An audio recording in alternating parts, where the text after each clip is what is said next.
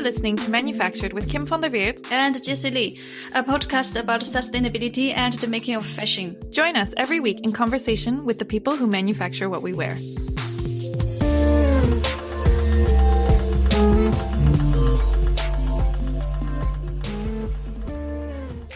What do the book industry and the fashion industry have in common? Our guest this week thinks there are quite a few similarities. So many, in fact, that he decided to take the technology that revolutionized on-demand book printing and bring it to the fashion industry. Kirby Best is the CEO of On Point Manufacturing, a garment manufacturer based in the United States, in Florence, Alabama.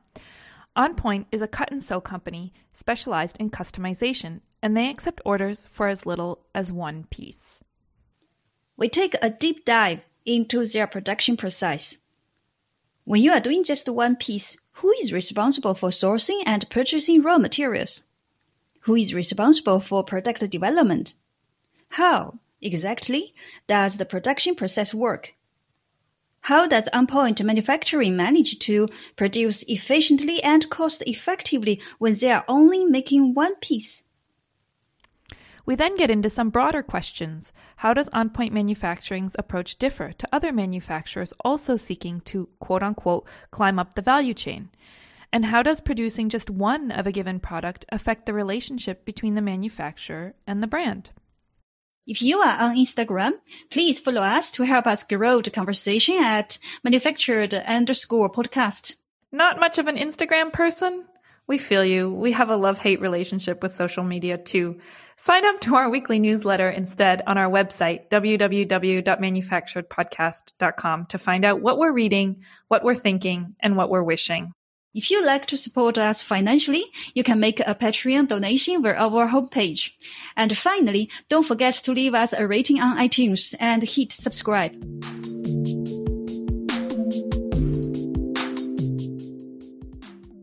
Kirby, let's start by going back a little bit. How did On Point Manufacturing get its start? What's the story? I started off in the book industry, and the book industry is very, very similar to the garment industry, although both deny it. Tell me a product that's made out of cloth, that's cut, sewn, and folded, and shipped directly to the customer. And of course, everybody goes, a blouse, a skirt, a jacket. And I go, no, a hardcover book. And people forget they're all sewn together. In the book industry, I ran several large printing companies. In fact, the world's largest on-demand company. And this was, I was working on using old technology and getting it to shorter and shorter runs. And there was a guy in Nashville, Tennessee, who said, no, let's look at this differently. Let's start with a run length of 1. And let's build technology up from there. And I went down to see him. And the funny thing, he started his company in the Singer sewing machine factory. Oh, yeah, no kidding. So kind of the small world tie-in. And so when I went to see it, there were 19 highly paid IBM executives running this. And they were producing about 2 books every hour. Okay. Yeah. Wow. So I turned to this guy and I said, this doesn't work. And he goes, no, it will. It will.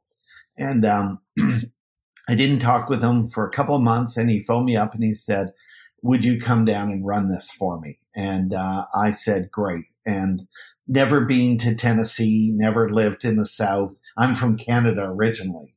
To give you an idea, today, and I refer to titles. When I refer to a title like Harry Potter as a title, Gone with the Wind as a title, those are titles as opposed to units.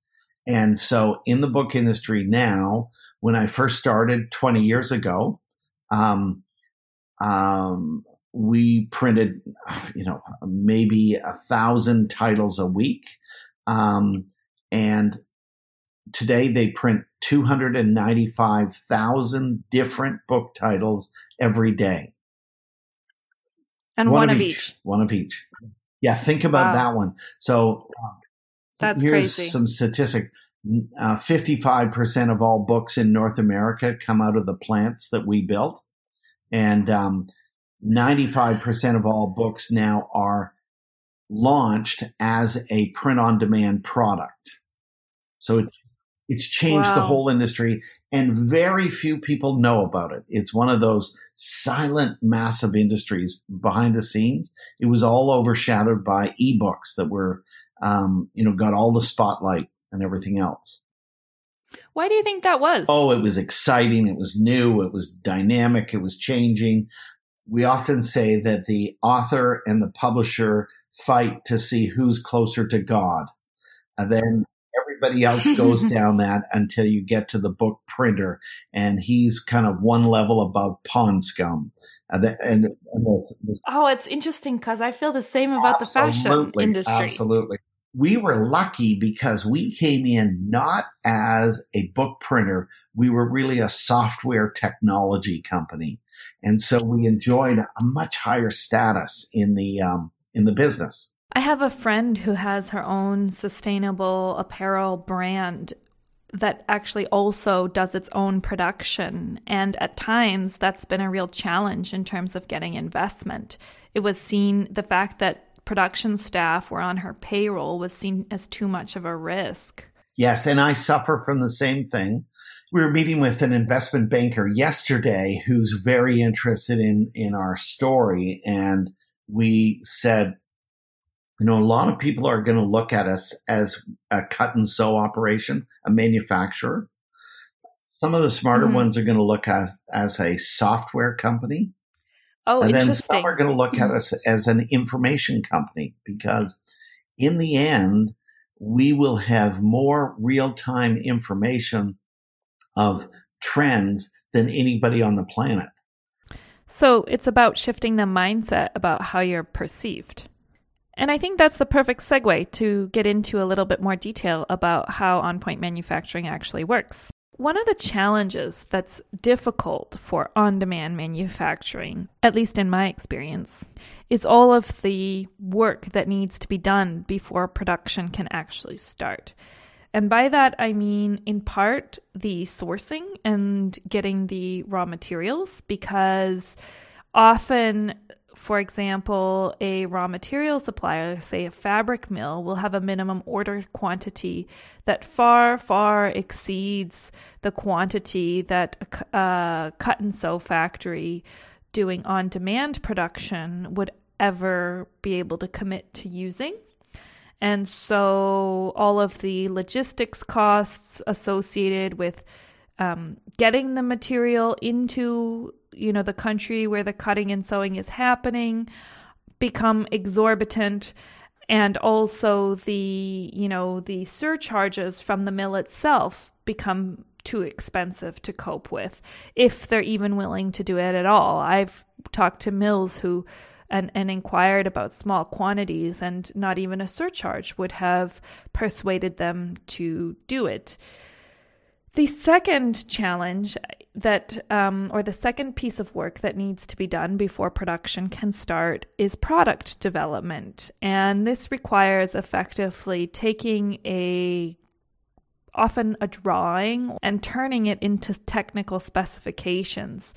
And the gap between what the design team has in their head and what the production team is actually able to produce can often take a lot of time to resolve and requires quite a lot of rounds of samples. So this is a barrier to producing only one or a couple of pieces of a particular style.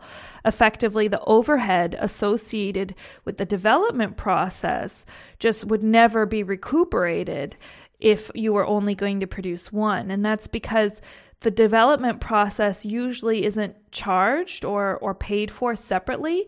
It's sort of incorporated into the order. And I will joke that we get designers who absolutely well organized. They give us a digital tech pack. They have a perfect file. They're on Gerber, 13.0 and right up to date. And then we get designers that come in with a paper napkin and go, "Hey, I drew this dress. Can you make it?" And so you get the full gamut today. How do you cope with so that? The answer is pretty simple. We do two things. We either ask that they give us a perfect file for us, or we charge them for doing that work. And I pick on New Yorker designers all the time, but we get these New Yorkers that come down and go, what do you mean we have to do that? What do you mean we do that? We go, yeah, you've got to tell us so that it's exactly the way you want it. You don't want us guessing on what we think you think. So in other words, you ask the brand or the designer to take care of the product development and the sourcing and the purchase of the raw materials. Is that right? And then what happens? So I'll go through the whole process. Once the product is set up, or we say launched, what'll happen is you supply, as the designer or the brand, the fabric and the notions for us. So everything's in place, ready to go. We then open up an ordering portal for you, and this is just the start, so that you will get your orders all day, all night from your website.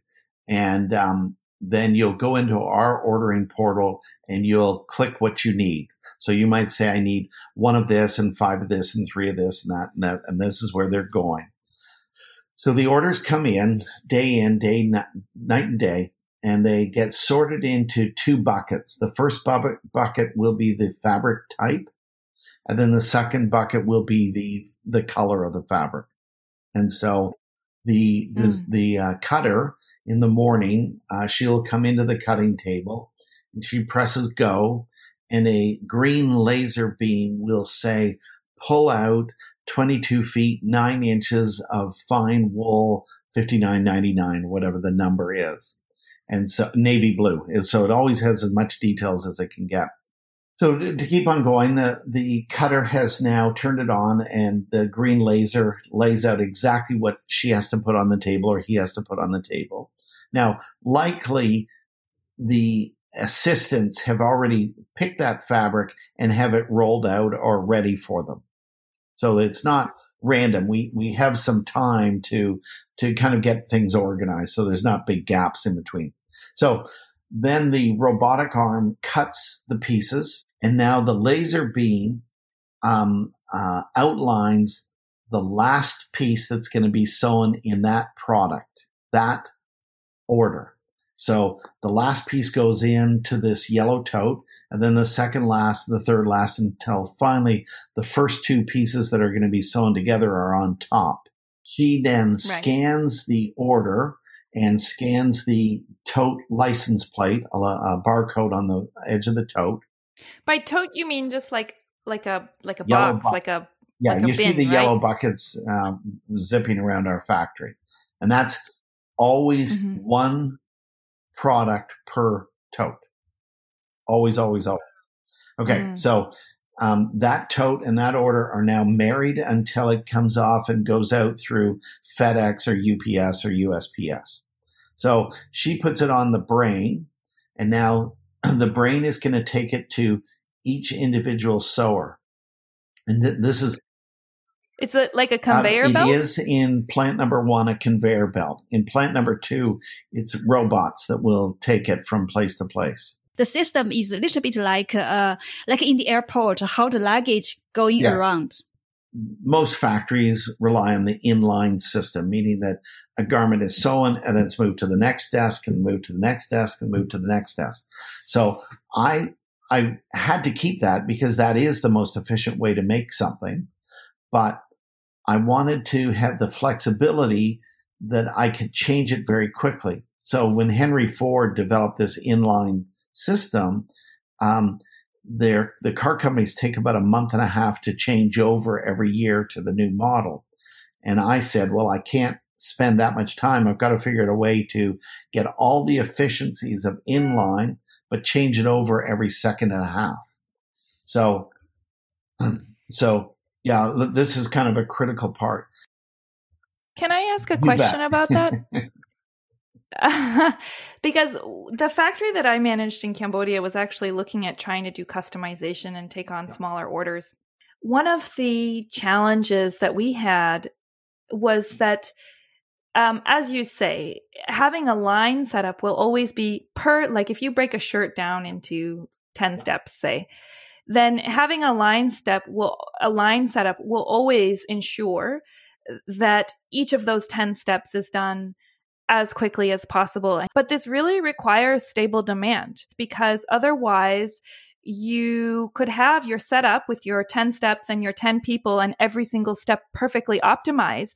But if people are sitting idle because there's, a lag in orders, it was more cost effective to have multi-skilled operators who did more of the production steps, but maybe took slightly longer to do them. But then, the overall output per labor hour was better. You have my life in a bucket right there. So you talked on, you mentioned 4 things: load leveling or optimization, stable demand, and I put down library.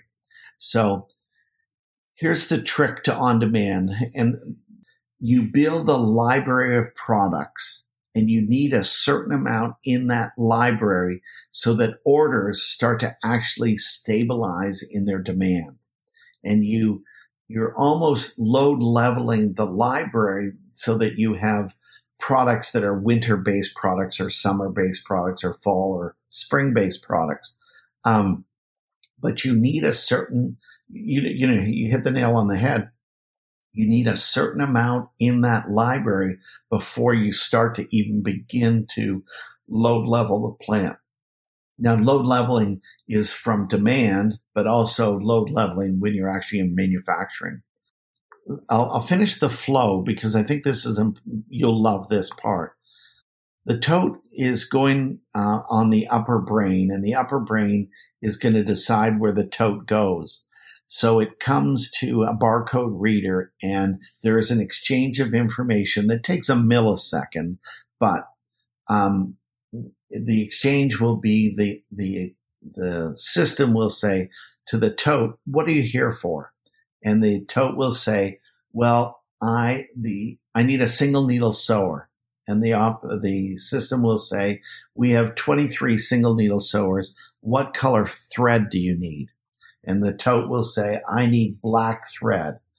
And the system will respond saying, "Of the 23 single needle sewers, we have 5 on black thread.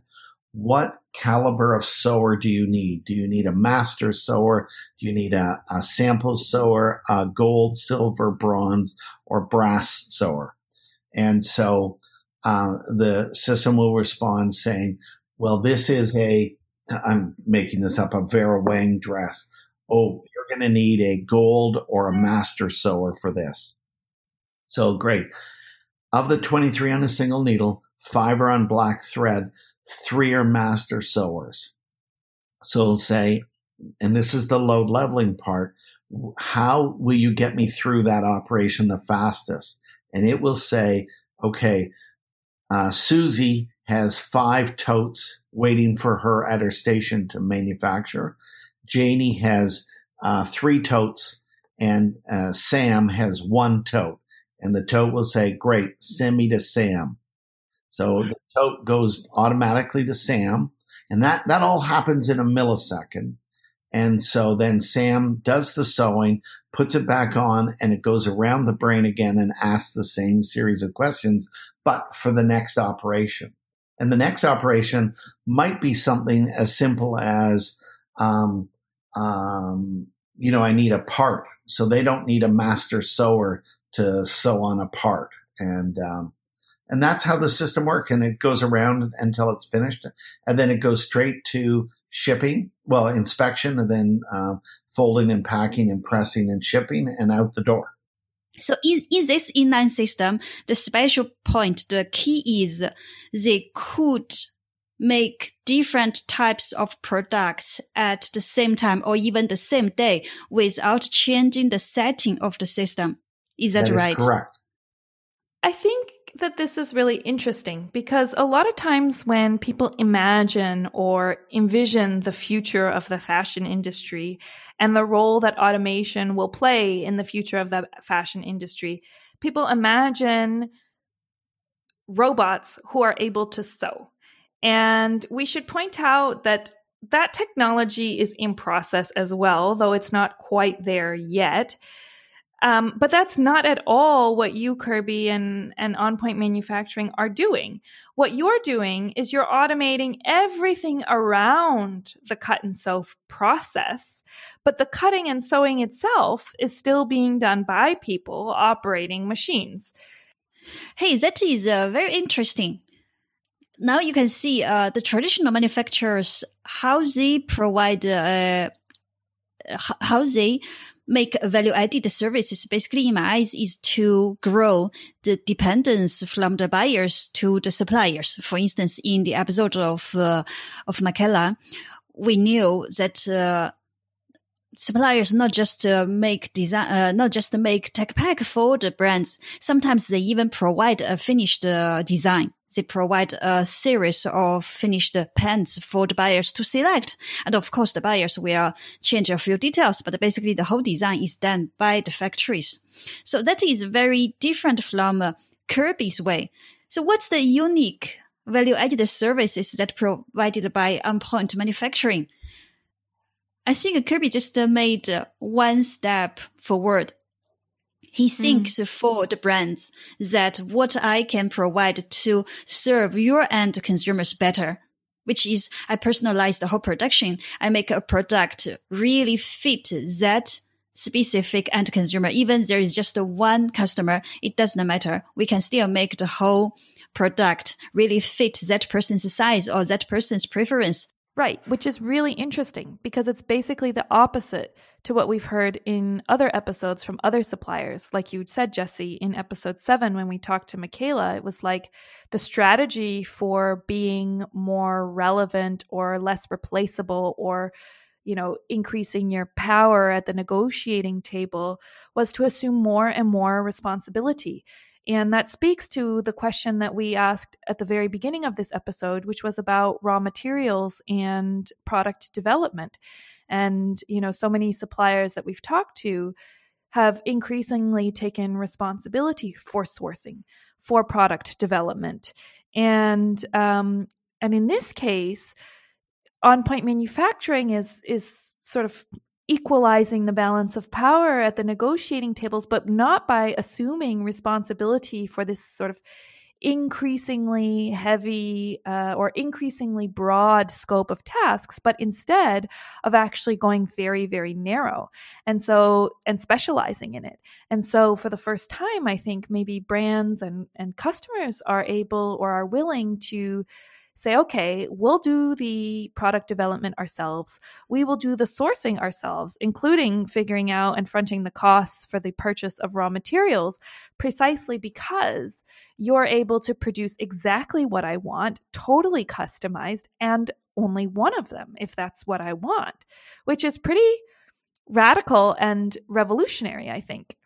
So, Kirby, you have your own thoughts about the product development process specifically. Can you tell us a little bit about that? That whole process has to become so much simpler and so much easier. Just so you know, I do run a software company, and the prime focus of the software company is reducing the friction of going from the designer to a manufactured product. And that includes all the tech pack and everything else. So the designer designs the product. And as you know, they usually, once the designer, the creative person, hands it off to a technical designer, and the technical designer is the one who really makes it now into something you can manufacture. They're making the tech pack as such. And the tech pack generally today is still by far handwritten or typed or on a spreadsheet. It's not electronically based well enough to flow in automatically. So the software company is helping organize that.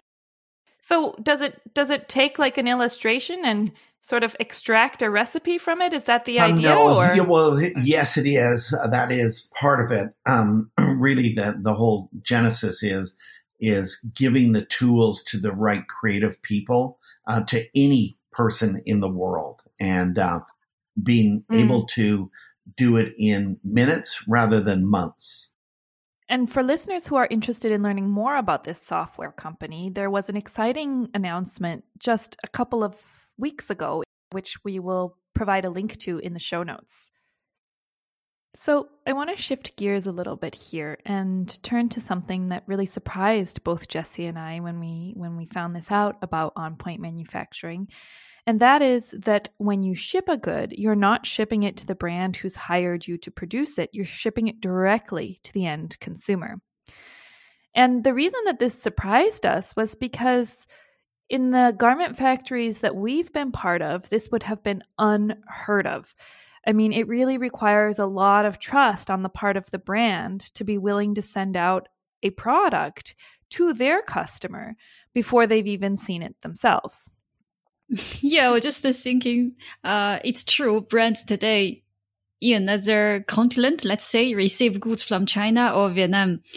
Yes, it's a big surprise for them. So there are great risks. So to prevent that, they set up lots of steps to receive a bad surprise. For instance, third-party inspection companies, for instance, forwarder. If they ever have a doubt, they could ask the forwarder not to pick up, not to receive, not to accept the goods, so to delay the shipment and so on. So just thinking, when I heard you said the clothes were directly shipped to the end consumers from your production place, I feel, yeah, it's a lot of trust there. Trust. You're right. We just kind of assume you've got to have that. So it's interesting, though, because you assume that you have to have it, and yet in so many of the conversations we've had on this podcast, that seems to be the theme that we return to, is just how critical trust between supplier, manufacturer, and brand really is, and often how absent it is. And that's for me the question floating around in my mind is how do you get that? So I'm going to ask what's maybe a bit of a controversial question, but do you think it's easier for you to get that trust as an American manufacturer? I've never even thought about trust. And it makes so much sense because so many of the New York designers go, well, I'm coming down to your factory. I want to watch the production. We're going, no, we don't want you on our floor. Oh, really? Hell no. No, but it's so interesting that they want to come. Yeah. And some we love to come. I mean, we really do, because it's fun. We learn things and they go, oh, and we can teach them things. And it's there's a giant gap between the reality of sewing a garment and somebody drawing a garment up on a drafting board anywhere in the world. You've got to know your stuff on manufacturing. And if they can see it and go, well, if you put it this way and you have the seam allowance on this side and the seam allowance on this side and the let's say a taping line going through, you've now got 4 layers of fabric and or 3 layers of fabric, and they go, oh, I had no idea. No wonder there's a bump there, and little things like that it's a great relationship. But there are times that that it's not, and those are the customers that we say, okay, you're probably better off suited somewhere else. And 9 out of 10 of them come back within a few weeks and go, I want to work with you guys. I got to rethink things now. Never thought about it, but it's so important. I just assume it's there, and it's. You're right. We have to earn it, and actually, I don't think it's about earning it or giving it. I say it a bit different now today about this trust, because Kim and I talked about this trust the other day, and we from the interviews we had in the past episodes, we realized, for instance, if you as a buyer go into China, speak to China factories, even you give lots of trust to them. I mean, everything is very open, very friendly. Somehow when Chinese factories, when they have some challenges or problems to catch up with shipment, or they have some technical problems, they know you expect them to tell you, but they probably will not tell you. They probably will tell, I don't know, your Chinese merchandiser or a Chinese buyer, if you have one, because there is a natural bond in between, because the both sides share same language, same background, same skin color, same habits, or same ideas. So they assume, or maybe they even don't assume, they just naturally feel closer to the other one. The other one look alike. So I suppose that happens between you and your customers. It's a kind of natural connection, I would say. Yeah. But I think there's also a lot of fear, right? Like I think that this is part of it, but there's also just so much fear because the sort of power imbalance in the relationship between, not necessarily in your context, Kirby, but in more typical manufacturing environments, you have often these huge brands with these much smaller suppliers, and the power is so unequal that it really inhibits or makes open communication between the two parties very difficult, because there's always this sort of threat looming on the supplier side that you're replaceable, that you in a moment could be dropped and could go somewhere else. Yeah. I think, Jessie, you are right. The cultural differences are far fewer between us and, say, a New York buyer. We just remember, let's go back to risk for a second, because this might explain some of it. Mm-hmm. When a buyer's buying 3,000 of a garment or 30,000 of a garment, it's a lot more at stake than when they're buying one. And so if we screw up on one, it's horrible. It's awful, but it's better than 30,000. It's a different level. Now, over the years, we've had imbalances like that in the book industry, where Barnes & Noble were the 800-pound gorilla, and then Amazon was the 800-pound gorilla. In our industry, we're watching Amazon and we're watching Walmart, and because no one else is left, it's you're right. There is that horrible imbalance of power. I think we're pretty lucky because we're really the only ones that can do what we do now. And, it's changing, and we think it's going to explode into the world marketplace because it just makes more sense. Kirby, thank you so much for coming on the show and sharing your insight, your experience. It's been a fascinating story. Thank you for listening to Manufactured. To learn more about our guests and the issues we've chatted about today, sign up for our weekly newsletter on our website, www.manufacturedpodcast.com, or find us on Instagram at manufactured_podcast. We'd also love to hear your stories and what you think. Collecting with listeners is the most rewarding part of what we do, so please don't be shy. To be the first to find out about new episodes, subscribe on Apple Podcasts or wherever you get your podcasts. We'd also love it if you left us a review. Leaving a review helps other people find our show. And finally, if you'd like to support us financially, you can make a Patreon donation via our website homepage. Thanks for listening, and see you next week.